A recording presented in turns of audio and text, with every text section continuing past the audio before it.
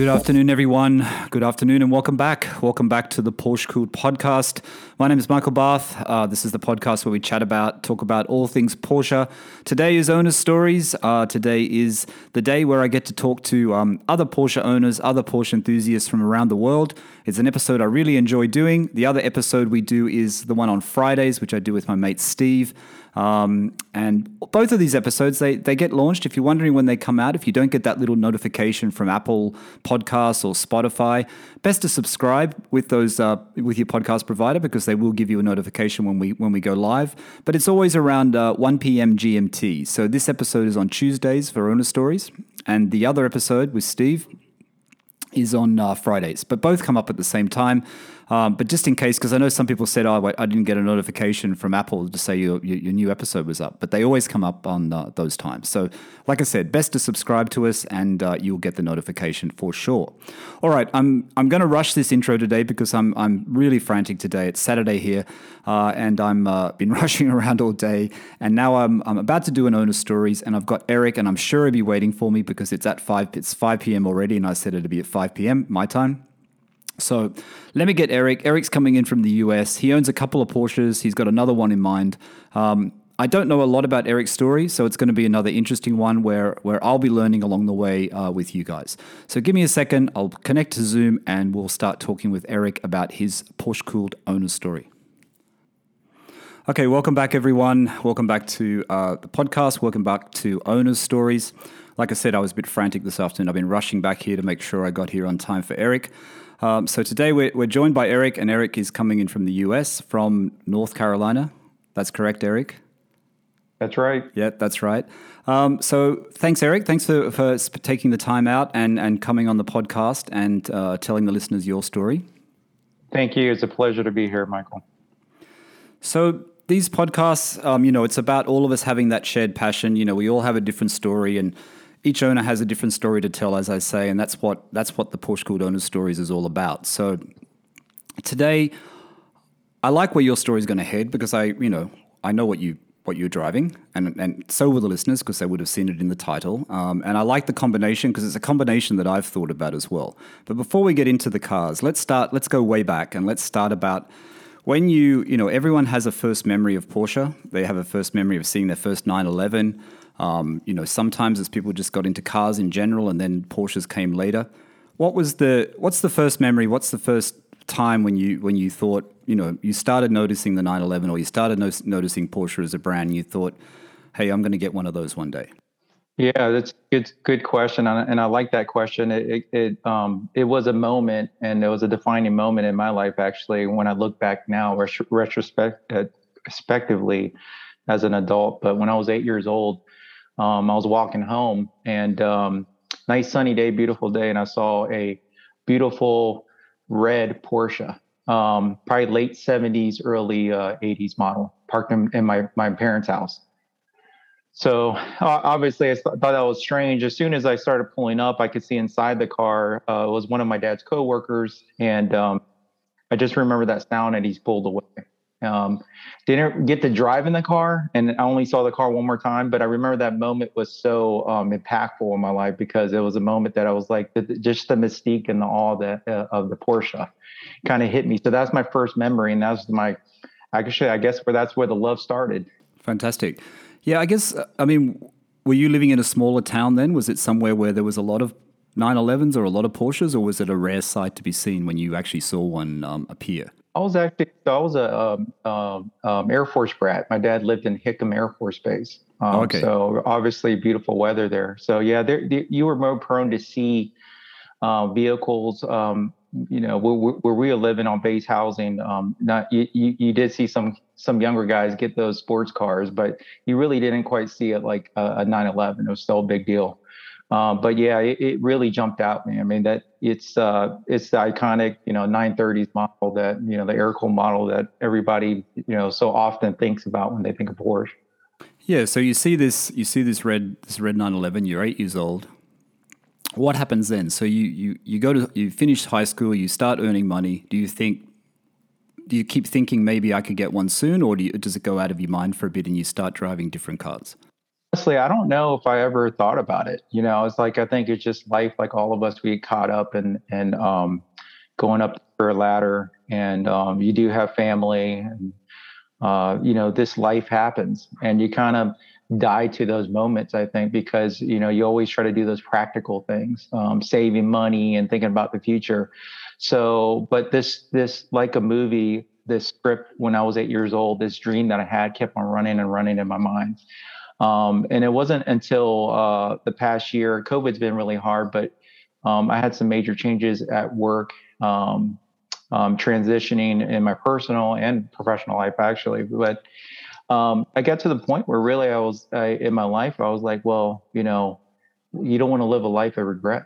You want to, what is it that what do I want to do and get out of this life? And that's when the Porsche kind of started creeping up again. Okay, so it's it's due to the last sort of 12 months, 18 months of what's happening in the world, and you start thinking about things, and then you decide. So life gets in the way, like all of us. I'm trying to look for your Instagram now. If you're wondering what I'm doing, Eric, I'm just trying to pull it up so I can see your photos at the same time and tell the listeners as well. But I can't seem to get it.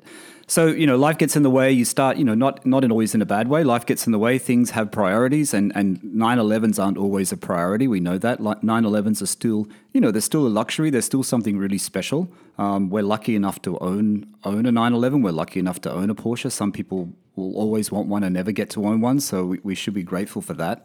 So then, you get to the point, and you're talking about 12 months ago, Eric? Yeah, about the last 12 to 18 months, yeah. So 12 months ago, you start looking for a Porsche. So what do you start looking for first? So you think, okay, I'm going to buy one now. This is enough. Enough is enough. I'm going to get a Porsche. What do you start looking for? Well, I think like anything, and especially anybody that's going to research something, you just research the heck out of all the Porsche models. The 911 still seemed kind of far off for me, so I did look at some of the more affordable, quote, affordable models and the Boxsters and the Caymans and all that. But I kept on going back to 911. I was like, why would I get a Porsche if I don't at least try this thing? So that's when I started really researching the different, because I knew nothing about 911s, the different. I just said, hey, it's a beautiful car, beautiful shape, and it's something special. So that's when I kind of started diving in, watching videos, getting magazines, getting some books, really educating myself on the brand. So were you set on an air cooled? Were you thinking at first, I want to get an air cooled like the one I remember? Or were you looking at 996s or 997s? What did you start looking for? What were you starting to sort of be attracted to? Well, I think all the models in the years are beautiful in their own way, and I guess it's more of a personal preference, honestly. I think everybody strives to get as much as they can within their budget, if you do it correctly. But this is not a rational decision because nobody really needs a Porsche. It's more like a want instead of a need. But I did look at certain years, and I did focus on the 997 from 2005 to 12, knowing that there was the IMS and all that stuff. But this, for some reason, that shape and how it looked modern but looked old at the same time really appealed to me. Mm-hmm. So you started looking for a 997. Where you live, was there a lot of 997s available, or were they hard to find? Was there a good supply of good quality models to look for, or did you have to look outside your area? Yeah, that's a good question. I mean, where I live in more of the eastern part of North Carolina, you really don't see them. I mean, you may see a 911 once every 6 months or something like that. You just don't see them around here. So the dealerships don't have them. The dealership is about 2 hours away, 2.5 hours away. So no, you don't see those type of cars in this area. People have trucks. Yeah. being on the East Coast, you have to have the monster truck, which some of those trucks are more expensive than Porsches, right? So. Absolutely. So you're looking for a 997. So how many do you go through before you eventually settle on one? So you're looking online, you're looking the various sort of sites online. How long did it take you to find the one that you thought, well, I'm going to go and have a look at this? Or did you look at many before you looked at the one you eventually settled on?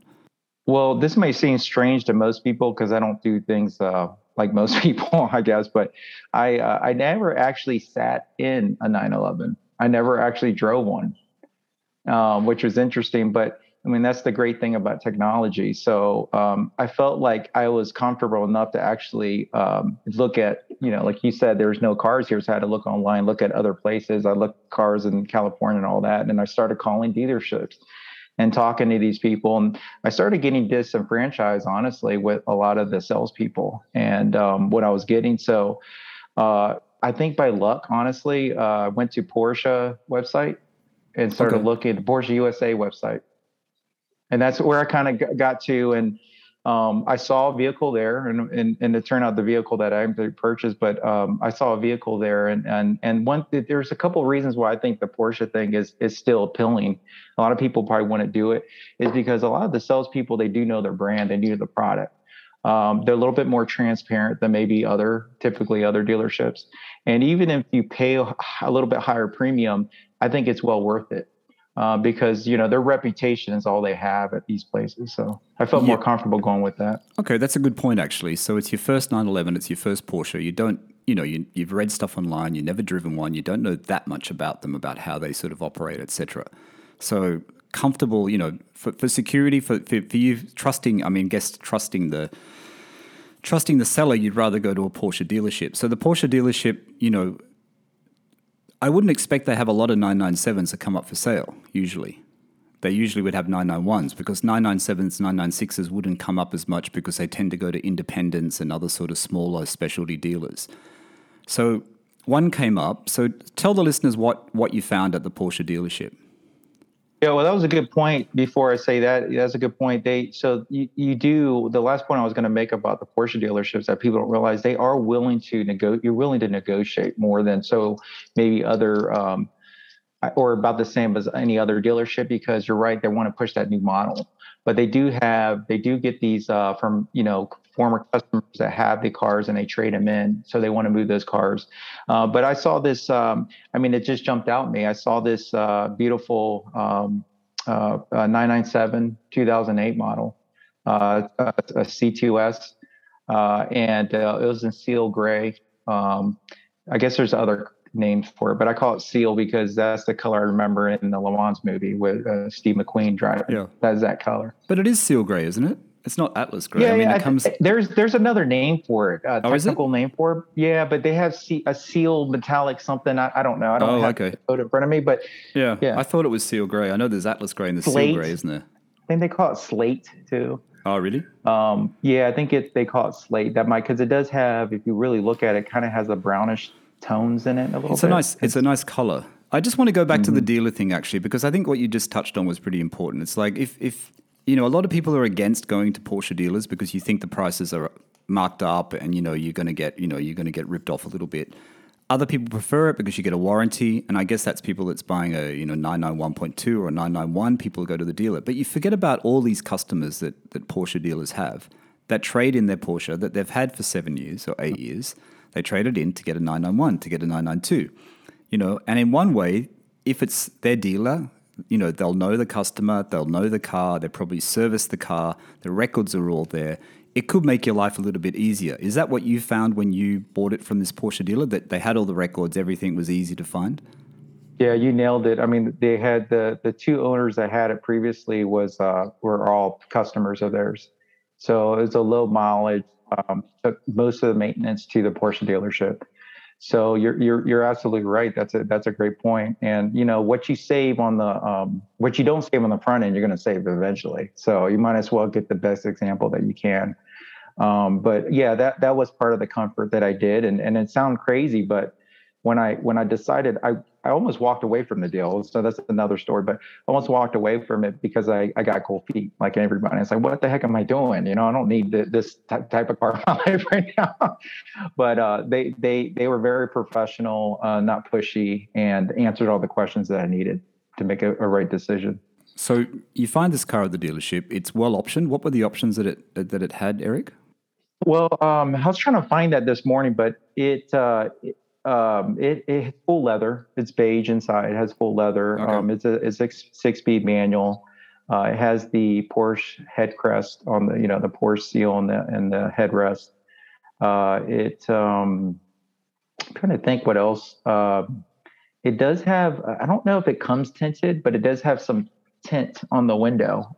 Okay. It has some of the stone guard stuff on it. There may be some other things I'm missing. Nothing. It doesn't have the Sport Chrono package. Okay. And so it has no sports exhaust either. No, it doesn't have sports exhaust. I know No, that one. it doesn't I have know it. that. No. I'm going to ask you that question a little bit later on because I remember Right, that. right. Yeah, I remember that.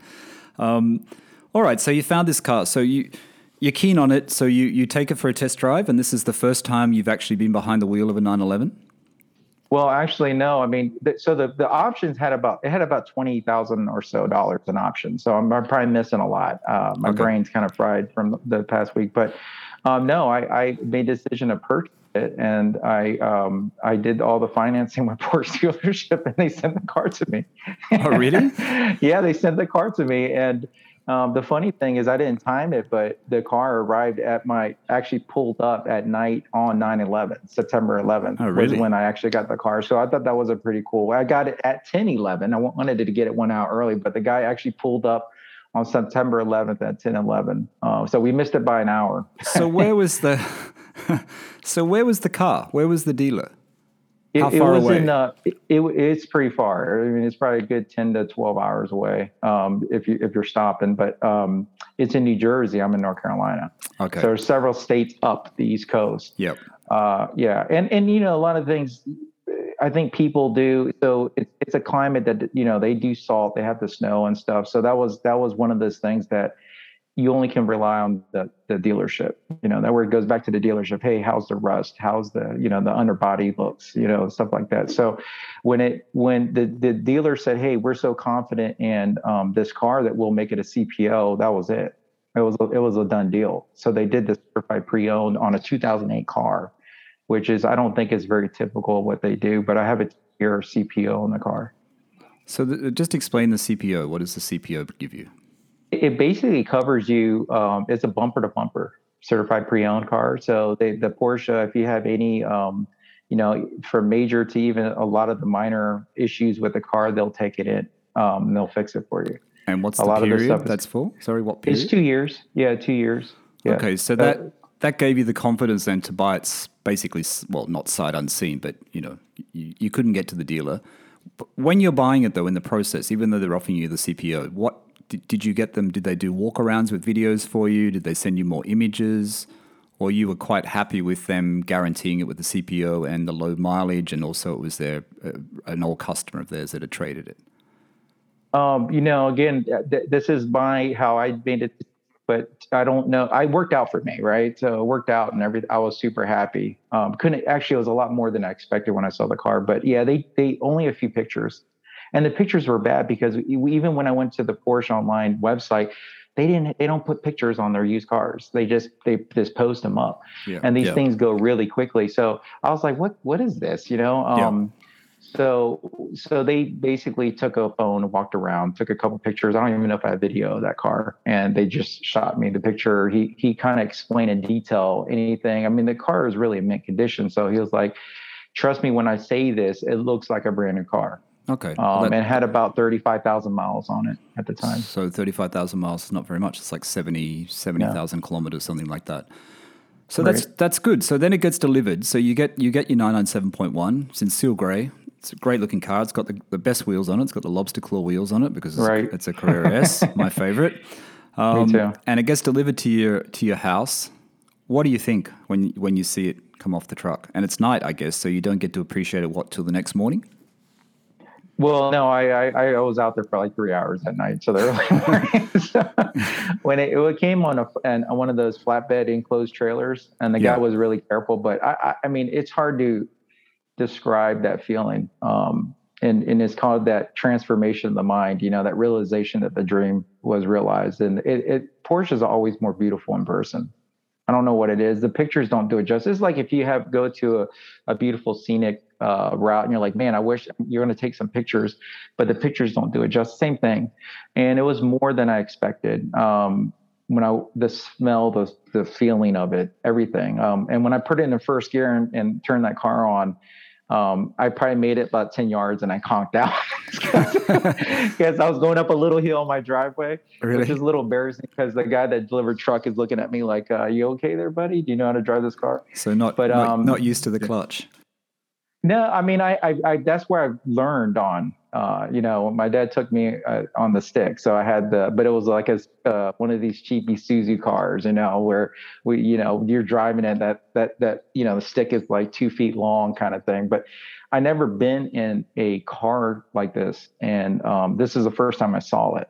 So I was out there for hours. I said, hey, I opened the engine. I'm like, I never looked at an engine for hours. I was Yeah, under the yeah. car looking at the car. Really? I was like, this is beautiful. It was like a dream. It It really is. was. You're exactly right, Eric. I mean, it looks so much wider in real life when you're Mhm. standing next to the Porsche, and when you have that perspective of standing next to it and it's lower than you, and the stance of it, and then when you go to sit in it, like you said, you sit in it and you're sitting so much lower, your center of gravity, and you're sitting in it, and it's just like, especially when you get the seats to the right spot. And it really does just feel like something else. And I've said this many times before. Every time I go back to Sydney, I'd get in the car after a few months of not driving it. You just can't help but smile. As soon as you start it up, you're driving out. I'm driving out of my garage, and you just can't help but smile because it's just even with the oil cold, and you still got to warm it up, and you can't really take it out. You just feel so. It really does. It really does give you a great feeling, and I think that's why we keep saying to people, who haven't bought a 911 yet.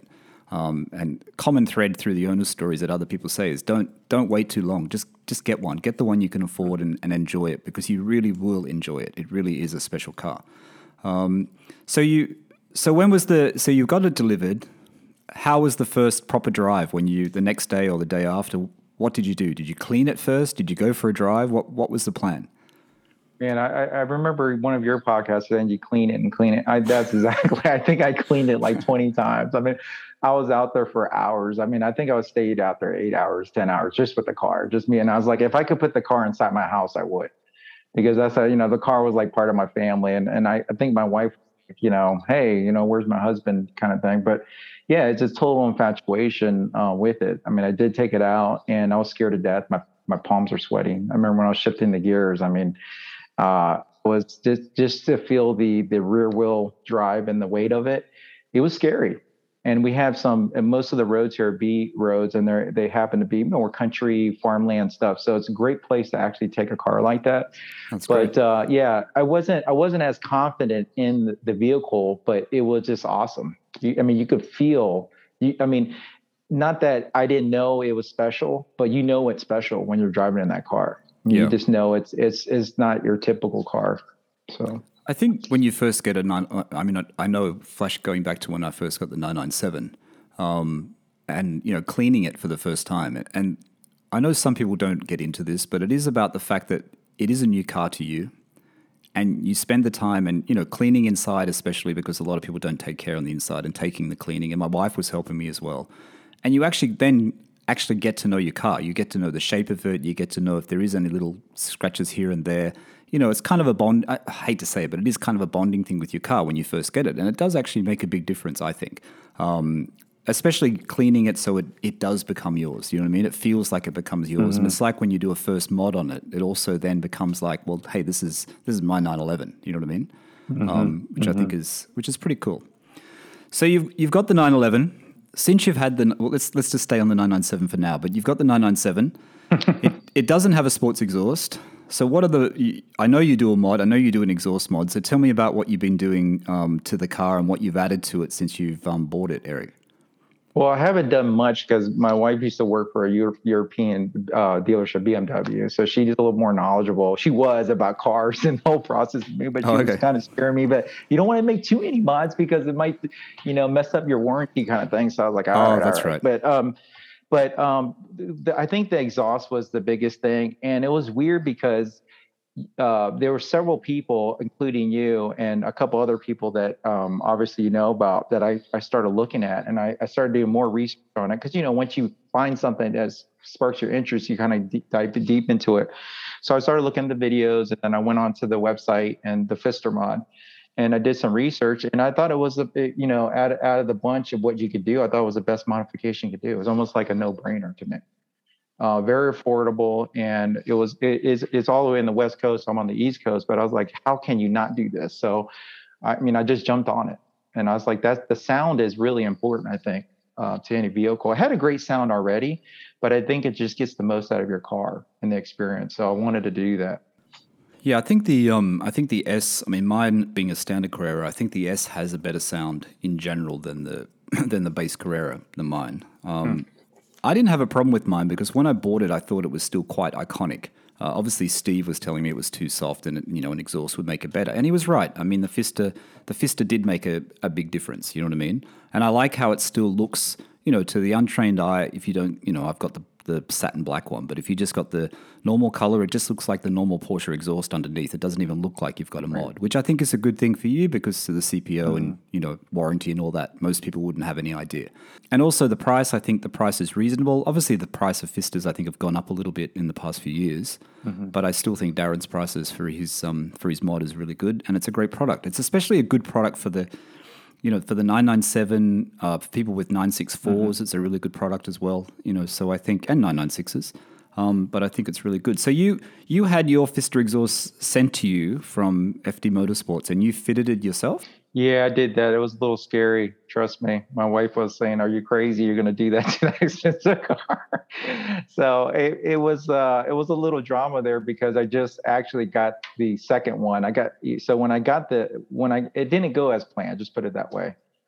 Because when you start taking so like a house and you build a house, you start taking things apart. You always find something else. And the biggest thing was the seized and rusted nuts and the bolts and the exhaust, and nobody really tells you that, but I learned the hard way on And that. I remember that when they took mine off, that was one of the problems. The bolts and the tips and everything like that, everything was a little bit, I think they had to replace some things.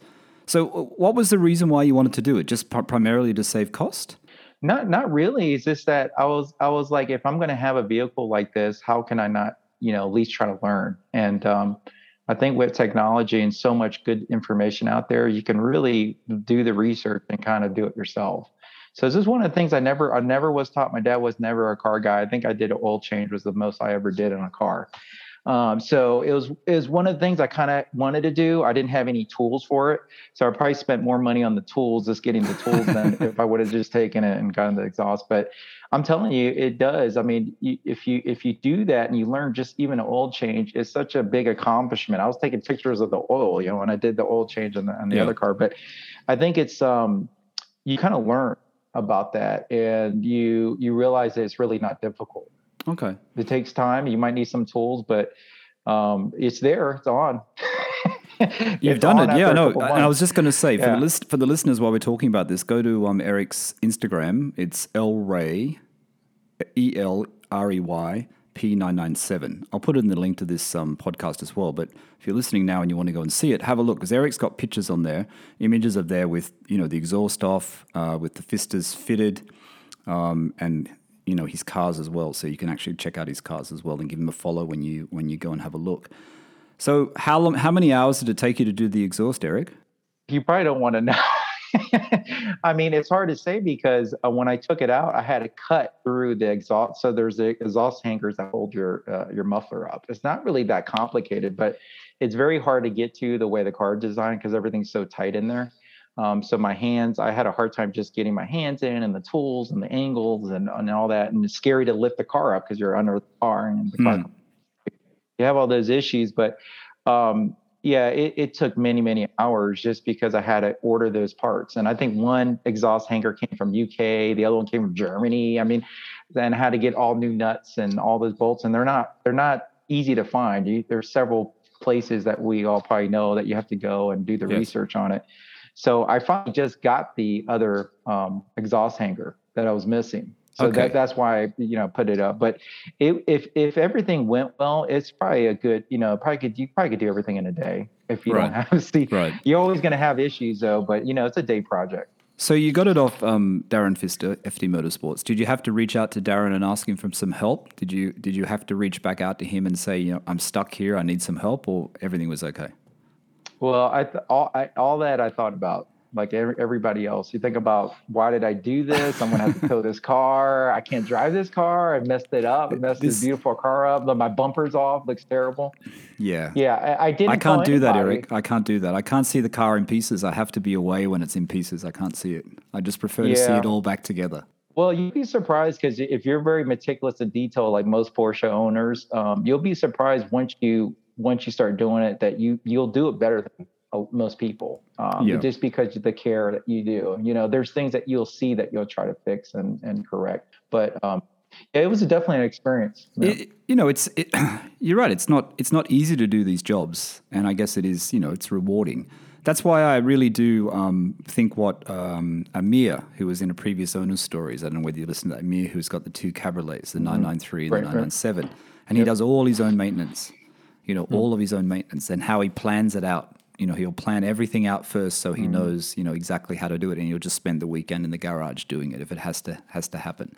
It's a lot of work. I don't think I could do that. I mean, I think things like exhaust, like you said, not little things, but things like that, oil changes. And it does, bring you closer to the car. So you've got the 997. You're not going to do much more to it mod-wise because you're worried about the warranty, which is fair enough. You've done the exhaust. Everything else is pretty much perfect. Yeah, I mean, I put the side stripes on it, the Porsche side stripes, and I did do carbon fiber covers, just little covers that you just put on and on the windows for little time. Nobody would notice that, but it's something that I noticed.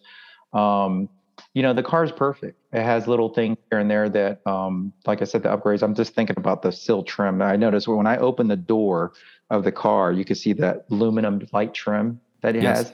And it's something I probably would never have gotten, but it's so cool. So if I ever get another one, I want the little aluminum trim on the side. But yeah, it's even without your side sills inside, the door sills are the aluminum with the Carrera S written on them, are they? Correct. Yeah, they're nice. That's what I'm going to get that. I'm going to do mine in that with the my Carrera.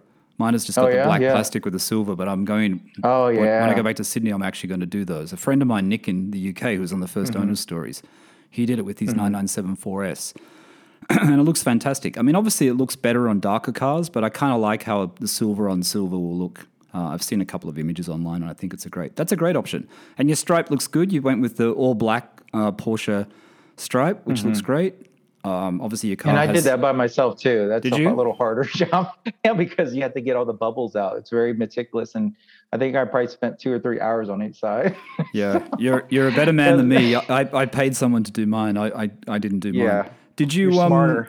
Did you the wheel arch guards, the clear wheel arch guards that's just before the rear wheels? Did you replace those at the same time, or they were okay? They weren't the side yellowed? marker lights. I replaced those as well. Yeah, I did that. Yep. The side markers. Yeah. Are you talking about the orange lights? No, yeah, I noticed that you've done that as well. No, I mean the protective film that's just around the wheel arch of the rear wheel. That was on the car. So it was all right. It wasn't discolored, because a lot of the times mine was yellow when I bought my car, so I changed it over when I did the stripe. But yours was okay? No, it wasn't. And maybe the dealership did that. I don't know. I mean, they put new Pirelli tires on it and stuff, and did some other things to it. So maybe they did that. Yeah. Fantastic. And you got the full leather interior. I can see that's obviously with your full leather tan interior. Looks great. So you've got the 997. You bought it. What month was it again? In September, right? September. Yeah. Yep. September last year. So you've been driving it. So what happens then? Then you decide, well, one's not enough. One Porsche's not enough. So what happens, Eric? Of course.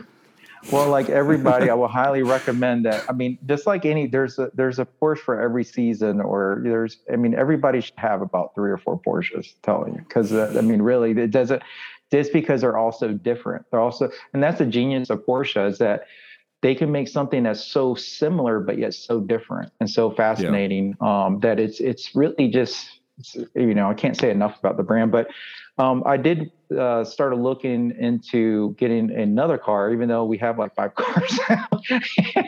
And again, remember, not rational decision if I Yes. wasn't thinking straight, but I got on this thing like, hey, life is short. Why not do it? And I just started doing some research like I did and really get into the brand. Because when you look at, like, if you like your favorite music, and like I like blues, right? So you don't really start with the beginning. You start toward who the artist is now. So Eric Clapton is one of my favorite artists, guitar player. I play guitar. You kind Right. of find out what his influence was. He was influenced by Buddy Guy and BB King, and then who Okay. were they influenced by? So you go back to Robert Johnson. So same thing with Porsche. And I started going back, and I said, "Hey, these are beautiful Boxster 911." You start going back, and I realized that there was the Boxsters are. I feel like they're really severely undervalued for Yes. what they provide. Yeah. So yeah, I did No, start. I agree. I Yeah. agree. I was only just saying that in a podcast. Well, this is we're doing this now, but this is going to be played in a few weeks' time. But in the podcast that I just did this week with Steve, I was just talking about the Boxsters. To me, I think they're going to come. They're going to become very, very collectible. You can't overrule the fact that it is 25 years old, that it is their 25th anniversary. I've seen people buying up the more special versions of them. When that starts to happen, when people are looking at the collectors are looking at the Spiders, the 981 Spiders or the 987 Spider or the RS60 edition or the earlier anniversary edition that they did. When people start looking at those, it's going to filter down and something is changing. And I think you're exactly right, Eric. I think that the Boxster is going to be, the prices are going to jump. They're going to jump, and they're going to jump very quickly, and people won't be ready for it. So you've had the 997. I think how you explained it to music is a really good explanation, actually. So then, how do you find the Boxster? Where does it appear? Well, it's funny. I did the same kind of process. You look at everywhere. You call people up, and you get the same. I guess we always do this. We make the same mistake sometimes, but I did again get a little frustrated. I just wanted to know what was out there about the car, and a lot of the people that are selling these cars, especially from non-Porsche dealerships, just don't know about the car. They don't know about the history and the beauty of the brand.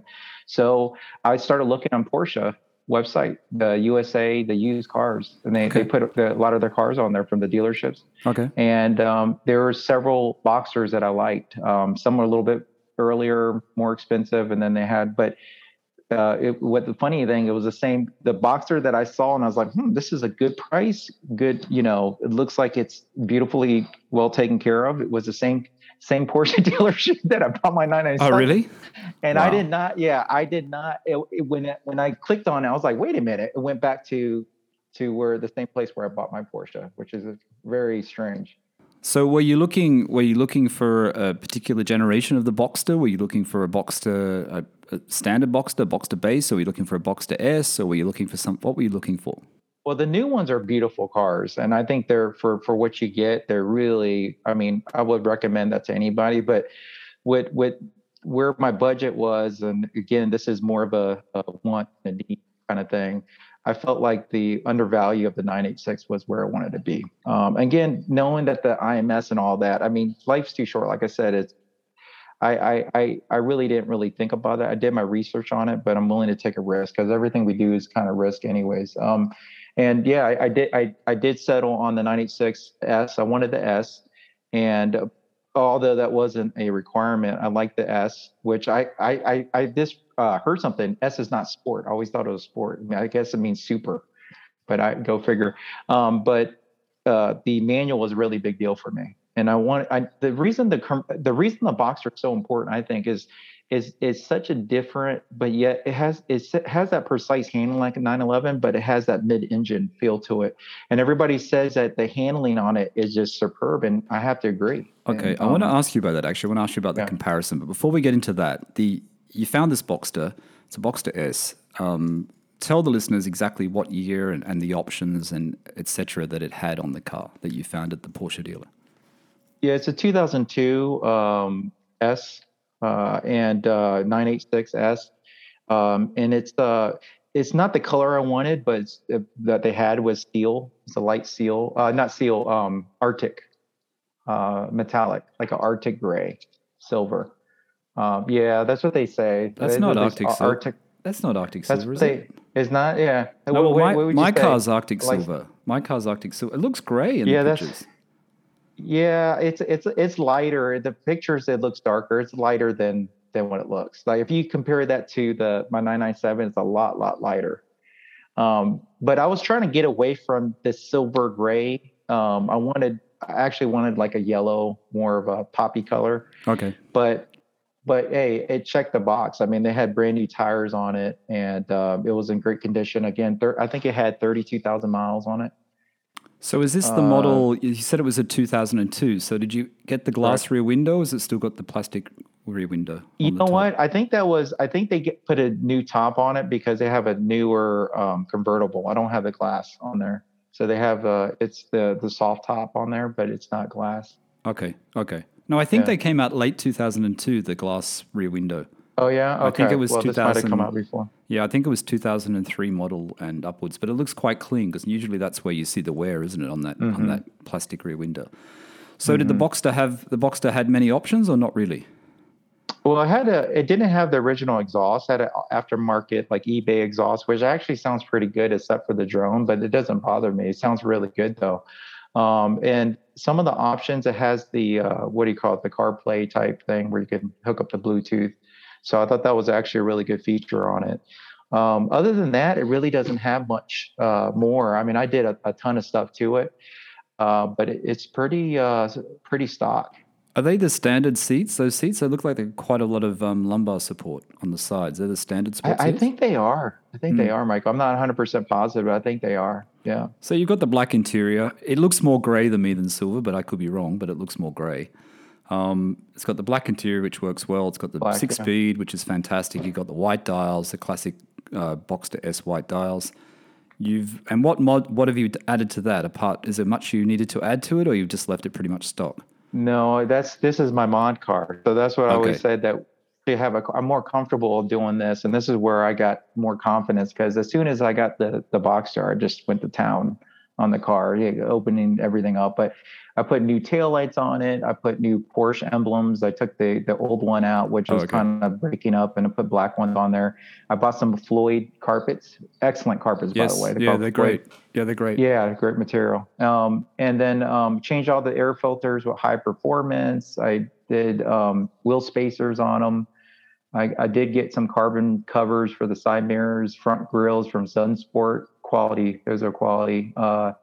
And then I did some maintenance stuff on it.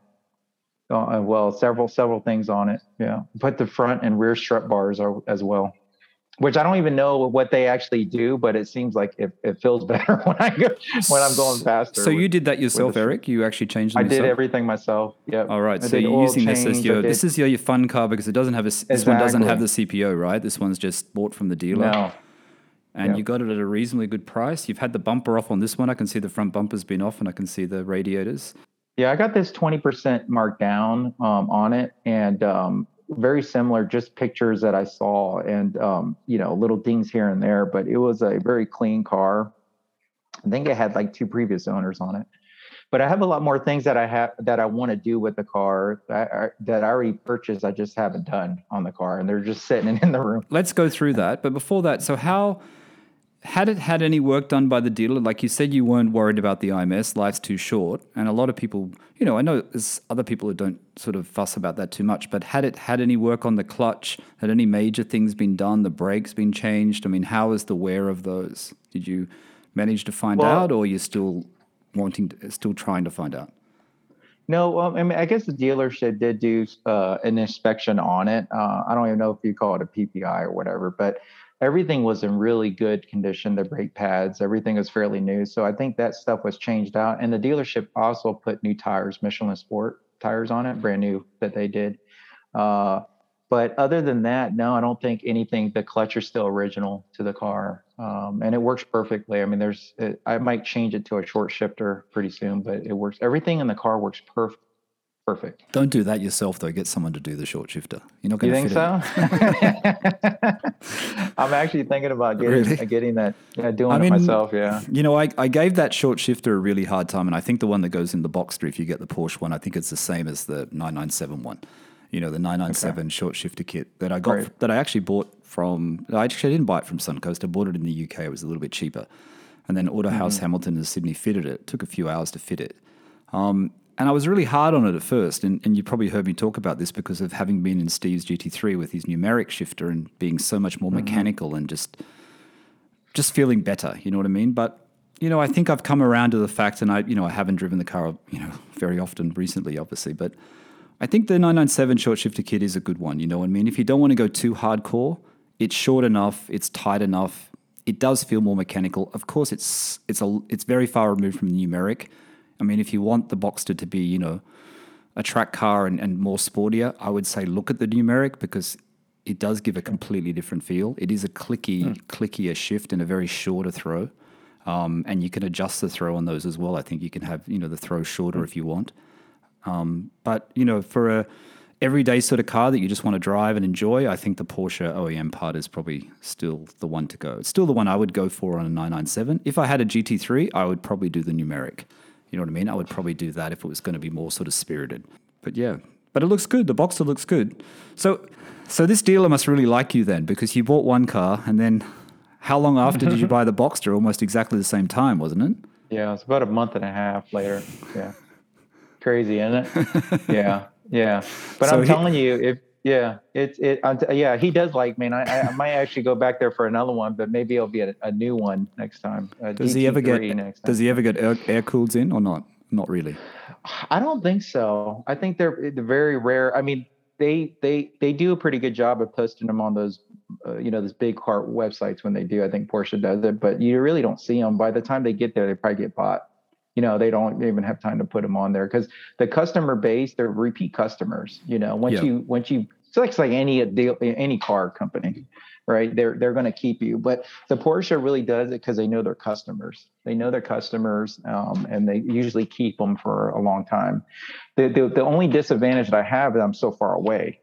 Yeah. So the local one here is about 2.5 hours, and they're pretty good as well. So you said maybe one day I'll get a new one, and I just can buy a new one and tell them what I want.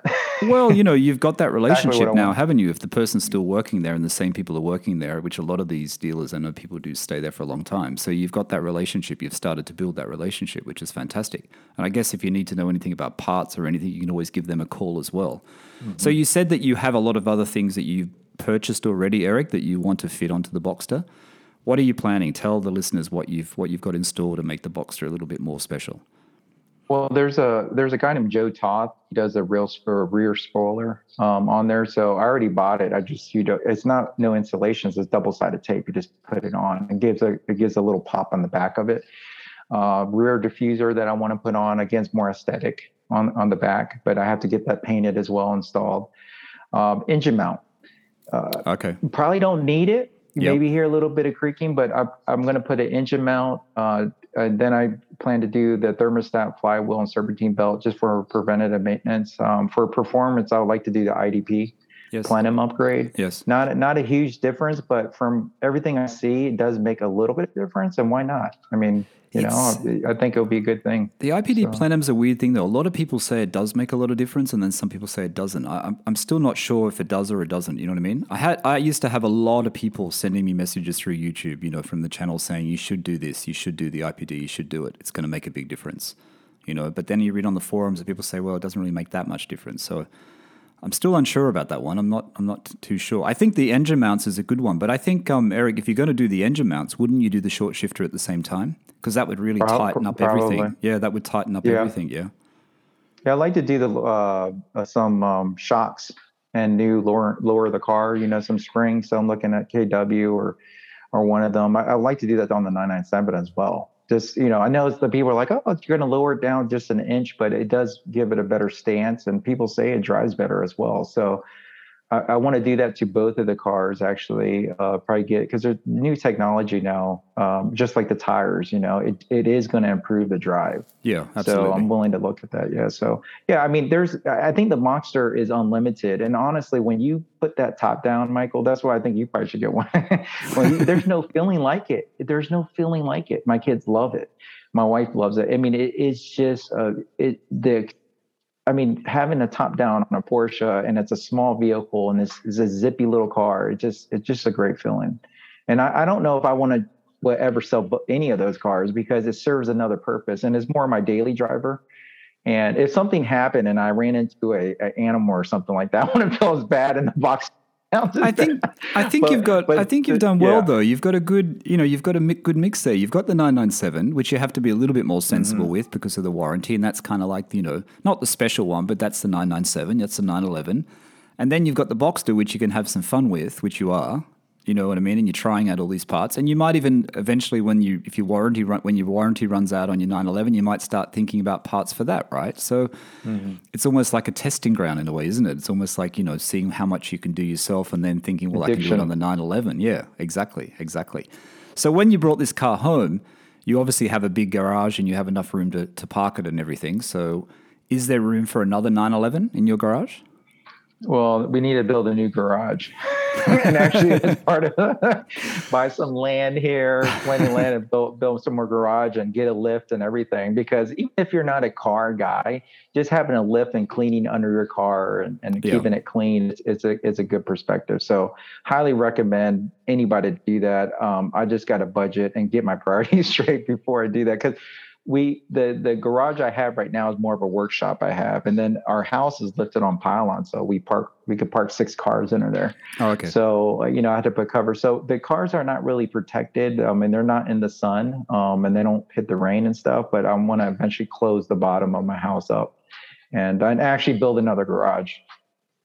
Okay, so you're just using car covers on them at the moment, mostly. But in North Carolina and in the Carolinas, the temperature doesn't sway too much. I mean, we've been having some cold temperature, but we don't get really snow. Okay. Pretty mild, so you don't have to put snow tires and stuff. I mean, you really can ride your cars throughout the year with no problem.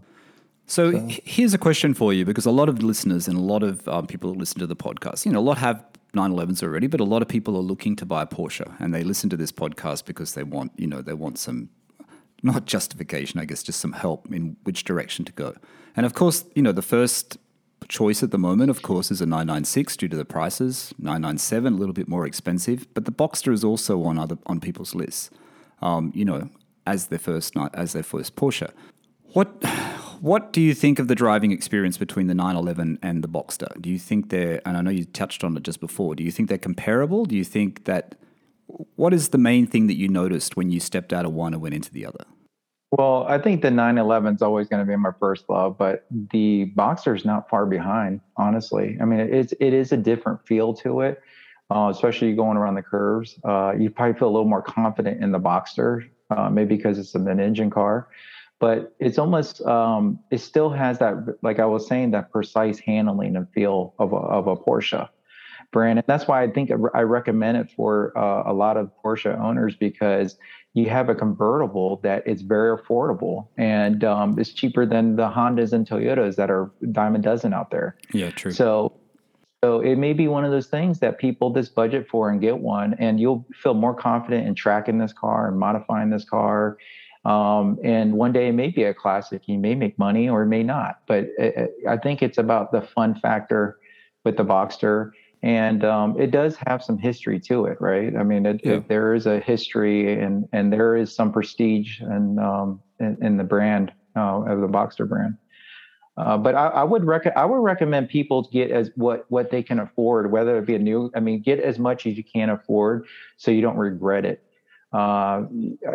If you don't like the car, you can sell it and stuff, but whatever your limit is, and really, I always say to people, it's almost like you can't afford not to buy one, because that's how life is, and you don't want to be in your life and have regrets and say, I wish I would have bought a Porsche and had that feeling. Yeah, true. But I think that's what it represents, Michael, for me. It's not just the product, it's not material things, it's the feeling, is that transformation of your mind.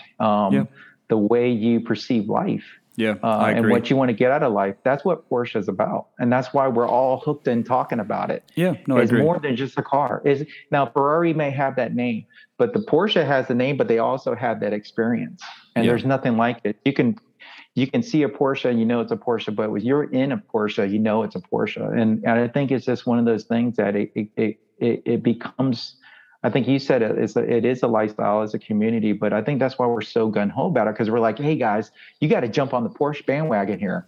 Yeah. This is that good. And some of my friends think I'm crazy. Like, how can you buy a car like that? You're going to have all kinds of problems. It's expensive, the naysayers. Well, people think they're expensive to look after, and they're really not that expensive. Once you get into it and you buy the car and you've got the car, it's not that expensive, really. You know what I mean? Yeah, if you go to dealers and you get a lot of services done and all the work done at dealers, it's going to cost you a bit more. But like you said, you can do it yourself on the older models. I mean, obviously 991s and 991.2s and 992s are probably harder to do work on. But you can do the work yourself, and you can enjoy that side of it as well if you want to. But I think the Boxster is, I really do think it's underrated, like you said. And I think that, I look back at an owner story that was done, the owner story, which, like I said, these owner stories we record in advance, but the owner story that had Stephen from Sydney, Australia with his Boxster, red Boxster. Now that episode, sometimes when I get people coming on the owner stories, they think because they've got a Boxster or because they've got, a modern 911, it's not going to be as interesting because everyone wants to know about air cooleds or everyone wants to know about, something like a bit more special. It's not true, because honestly, that Boxster episode has actually had more downloads than some of the other episodes with air cooleds in them. So it just shows you that there's a lot of people out there who are really interested in the Boxster because it is a good looking car.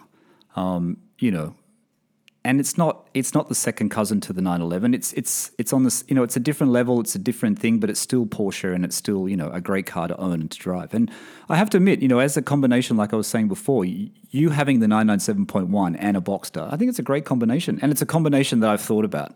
I have thought about it because, even in Australia, a Boxster like that is still reasonably, probably not as cheap as the US, but reasonably inexpensive, where you can get one between 30 and 40,000 Australian dollars for a low mileage, 03 model with the glass back window Carrera Boxster S. So for that side of it, it is very cheap.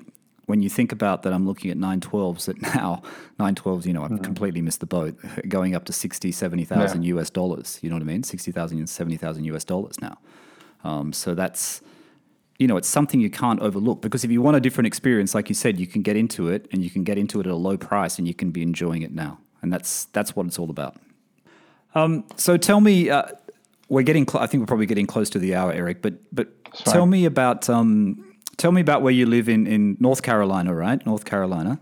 Right. Tell me about the roads around there. Are the roads really bad? Like you said, some of the roads aren't so great. Are there some good driving roads in your region, or? Well, I mean, we're not too far away from, the West. If Virginia and North Carolina have beautiful drives and the mountain drives around here. So there's a lot of rural back roads, but also the highway. And I think when you drive these type of cars, it's good at the Porsche. A lot of people understand the durability of these cars. They're made, the safari runs on Le Mans, and they have this, you can take this car anywhere, right? So I think it's good to take this thing on long road trips. And I plan to do that from the beach to the mountains everywhere. But there's a lot of nice roadways here. And Highway 81 in Virginia that goes to Virginia to DC, and then you have 55 is West Virginia, where there's this beautiful mountains, and there's some really, really nice places, probably away from the city, that you can really take the car and take it in, all different types of climates and environments.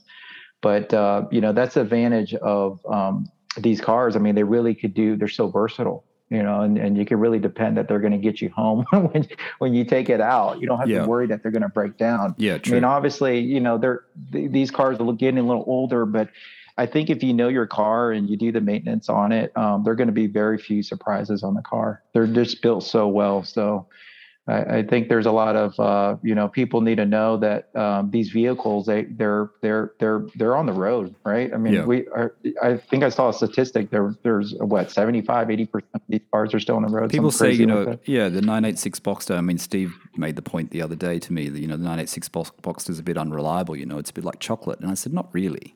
It's not that bad. You know what I mean? And there's still so many of them on the road. They're still driving. So unless people have put in thousands of dollars to fix them, they're still on the road. So they can't be that bad. You know what I mean? Maybe there's a few bad ones here and there. I had Hondas and Toyotas. I'm telling you, I felt like that thing was always in the shop. Yeah. And they're made, if you look at some of these cars, the plastics and stuff are so cheap, they break off and stuff. So you think about it, it's almost like you're if you look at the whole ownership experience of these cars, you're almost paying the same probably, and more headache and more time just dealing with these little things that kind of break off. So people talk about the dependability of other vehicles, and I don't really see it that way. And you've got a better driving experience. So here's the question, Eric. You wake up in the morning, it's a beautiful sunny day. You walk outside, you go down to underneath your house, and your cars are there. Which one do you take out first? God, see, that's a tough question. You know what? I probably right now, since the 911's been sitting there, and by the way, I have to take it to the shop. I'm going to take it to the Porsche dealership. They're going to pick it up because I had so much fun revving with the Fister. It snapped my belt. Oh, really? I didn't warm it up. Yeah, actually, the belt. What happened was one of the idle pulleys where you put your belt on, the idle pulleys. Inside there's like a bearing thing and just broke. It's a plastic thing and it breaks sometimes. And they said that you had to inspect it. So when that broke, it pulled the belt and it snapped the belt. Oh, okay. And it's something that it's very easy to fix, by the way. But I called them and I was like, just call them. And I called them and they said, yeah, we'll get it over and fix it for you. It's like a $30 belt, and I think the idle tensioner is about $70 or $100. So that has to go to the local Porsche shop, or yeah, so they're going to come away. pick it up. Yeah, so there again, I haven't driven it with the Fister yet. Okay. So I think it's cursed, but so right now I'm saying is that it's been sitting for a couple months. So I'm just anxious to get back into it, right? But because that's the car. But mostly sunny days, man, put that top down and you take the Boxster. On a sunny day, 9 times out of 10. Yeah. I mean, most of the time you can even take in the cold, you can have the top down going, I went 130 miles per hour. My wife's not hearing me, but over 130 miles, and it was scary, but you don't even know the car doesn't shake. Yeah. You can still talk to people on the phone with the top down. And I mean, with the Bluetooth, it's a beautiful car. I mean, I really can't say much about it. I'm really surprised how much I really like that car. So, and I don't want you to divulge prices or anything, but the cost of the Boxster to the 911, is it half the price, third of the price? I would say it's probably like a third of the price. So it's a great experience for the money, isn't it? So for anyone out there who's wanting a Porsche and is holding off, can't beat it. the Boxster is a good first entry. And then if you can afford a 911, keep the Boxster as well. Like you've got two, keep the Boxster and get a 911 or a 996 or a 997 or a 991.1, and you've got a great start of a Porsche collection. What you do is sell your other cars and just get the Boxster. I mean, because for the price of these two cars, if you do it right, you do your homework, it's cheaper than what people are paying for trucks around my area for a brand new truck. Yep. I mean, it's just ridiculous. It's like crazy. So it's a great time to get in. Remember, there wasn't too long ago when these air-cooled Porsches were cheap, relatively cheap, super cheap. And now you can't touch them. So is that next? Is that next, Eric? Are you looking at air cooleds? Would you consider getting an air cooled, or you would still rather get into maybe a 991 or a 992 after these? Well, I need to win the lottery so I can buy like 3 or 4 more, because I do like the new ones, because you have to like the new ones because the technology, the brand it's just, there's a lot of good things about the new stuff, but I also like the old stuff as well. Yeah. Right? How can you like so I think everybody, anytime there's new generation, because we're so territorial of our own cars, we're like, that's not as good as our 997s or whatever. But if you look at it, they're actually better cars, right? But there's just something special about the older air cooled. So I would definitely, 930s, the 930 or the 964. And there's certain years that I like more than others. It's probably more on top of my list, but then a close second, and it sometimes it's number one, is the GT3. Yeah. And I actually like the new ones. I mean, they're so fast, and the more you get into the brand, you're like, what is the pinnacle? Like, what is the pinnacle? If you're a really Porsche person, you think about performance. So what's the top performance right now? Yeah. Well, on the streets, GT3s, the new ones. Yeah. So I mean, a perfect 3-car collection. You have a GT3, you have a air cooled, and you have, something in between, whatever it may be. I mean, that's really, I mean, I hate to say it, you really do need 3, because it kind of is around. It is though, isn't it? It's a good balance when you think about it. Yeah, we went from 2 to 3. Might be 4. But just not next month. Just give it a little bit of time before you get the next one. There you go. There you All go. right. Hey, when I get the next big bonus, man, I'm seriously gonna think about it. It'll be very tempting. Pay a loan off, or just buy another Porsche. We'll see. Yeah, We'll see how it goes. All right, Eric. Fantastic. Thanks for anything else before we go, actually. Anything else you want to tell the listeners before we go? No, no. I was going to ask you though. I had a question for you. Well, the only thing I would say is like, hey, don't always think about this. Do what's in your heart and just go for it, because life is short, like I always said. And I think everything but the COVID and we all know somebody that it affected and people passed, and it's just a sad situation, but just do it, because if you don't, then you're going to regret it. And I think this is what it represents. So just go for it. I did have a question for you though. What is well said, by the way. You said that thank you. You said that you were going to do some mods, and you were talking about the aluminum strip. What other things are you thinking about doing on your 997? Okay, so I've got all the leather parts that I got from the craftsman, the artisan in UK. I've got most of those parts. I'm still waiting on one part to come. So they're all been sent to Australia. So they're all the leather parts, because my car doesn't have a full leather interior. I don't know if you know about that. So I have the inner door sills in leather. I have the I can't even remember half the things I've got now. Quite a few parts anyway. How about the top? Is it Alcantara or Alcantara? Yeah, my roof is Alcantara. Okay, yeah, it's grey Alcantara. My roof.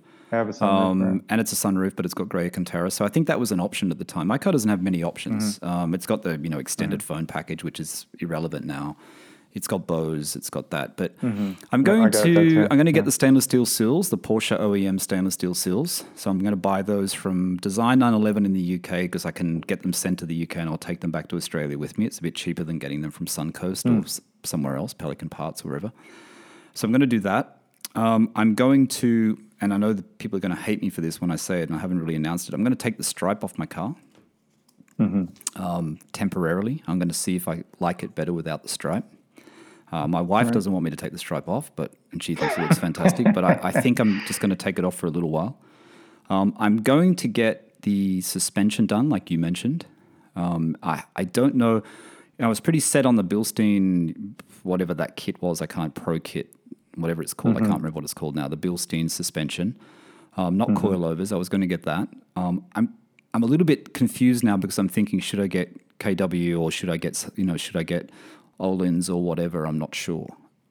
I know a lot of people in 997 forums, they get the Bilstein or they get the K&W. Right. So KWs. Yeah, KWs are more expensive, though. That's the only problem. They are more expensive in Australia. So I want to do that. The front of my car was damaged in the garage where I park it at. Someone backed into my car, so they put a bit of a ding in the front of it, into the bumper. So the bumper has to be fixed. I mean, hopefully it's only a cheap fix, but I don't think it will be. So that'll be fixed. So when that's fixed, I'm going to get the whole front end covered in PPF. My bumper's already got PPF on it from the original owner, from the previous owner, but I'm going to get the front end covered in PPF. Have you thought about getting a new bumper? Just getting a new bumper, like a GT3 style bumper, or just instead of repairing it? Yeah, no, because my front is too low as it is. Oh, okay. See, because my suspension, I'm on lowering springs. My car's actually on lowering springs. It's with stock suspension, but lowering springs. So it is a little bit lower, which is the reason why I want to change to Bilstein or KW or whatever, just to give it, I just want to raise it up just a little bit, just fractionally higher than what it is now. Not a lot, just fractionally, because every time I go out of my car park, my garage, it scrapes. It's very hard to get out without it scraping. So to put a different front on it, Eric, would mean if it was a different sport front, it'd just scrape even more. So it'd be too difficult. And especially when we're on spirited drives, when I was with Steve and that, and we go on those national parks, you do hit, you do bottom out a little bit. So you don't want it too low, because it could actually damage more. That's about it, I think. I'm going to also try and work out what to do with the PCM unit. I don't really want to change it over to an aftermarket. I would prefer just to put a Bluetooth module in there.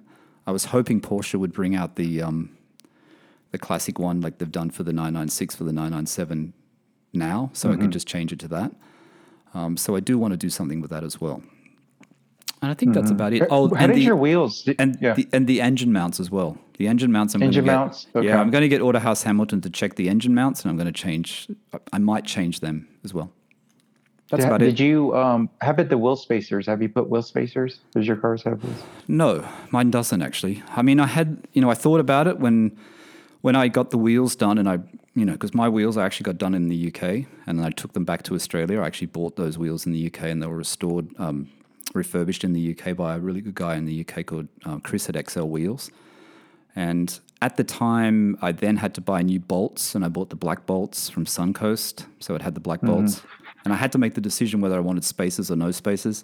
I think I spoke to him at the time as well, and I spoke to him at the time about the size of the rear wheel as well, the tire on the back, how some people go 305, I think, and mine's 295, I think, which is what's recommended.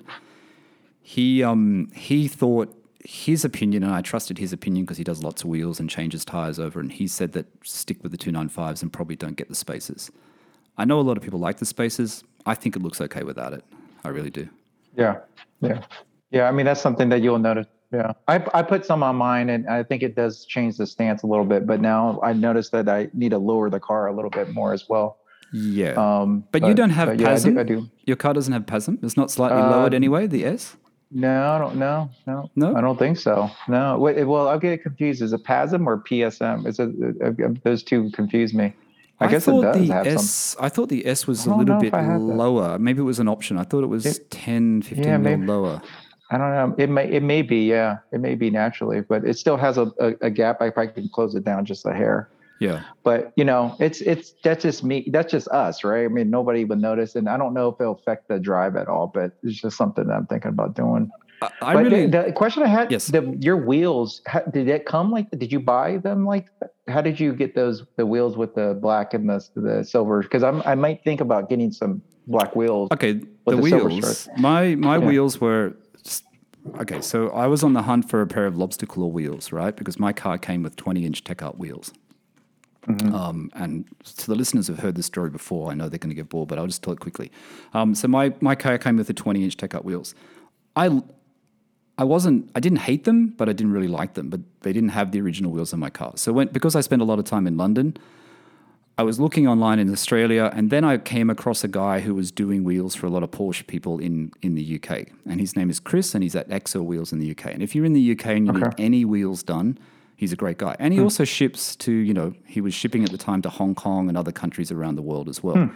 And I contacted him, and he had a pair of lobster claw wheels, which were immaculate. He sent me photos. They didn't need refurbishing. They were perfect. I could have just bought them, and I could have just had them plain. But I had this idea for that Singer type style because I already had the idea of having the stripe on the car, and I wanted that sort of thing. So that color of my wheel is actually is the GT4 or 991 Carrera S wheel color. It's actually a Porsche color. And he'd done that color before. He'd actually done that wheel once before. Since he's done mine, he's actually had a lot of other people who have come to him and said, I want that wheel. So they've actually seen me somewhere and said they want that wheel. So basically I think he uses someone else in the UK, but it's completely stripped off. It's done properly. It's not just a paint. It's a proper professional wheel process. The lip is painted silver, and the inside is grey, which is a Porsche color, which I don't have off the top of my head, but I could give it to you if you wanted that color. But it's called satin. What is it? Satin metallic or something? Platinum satin or something like that. It's actually a Porsche color.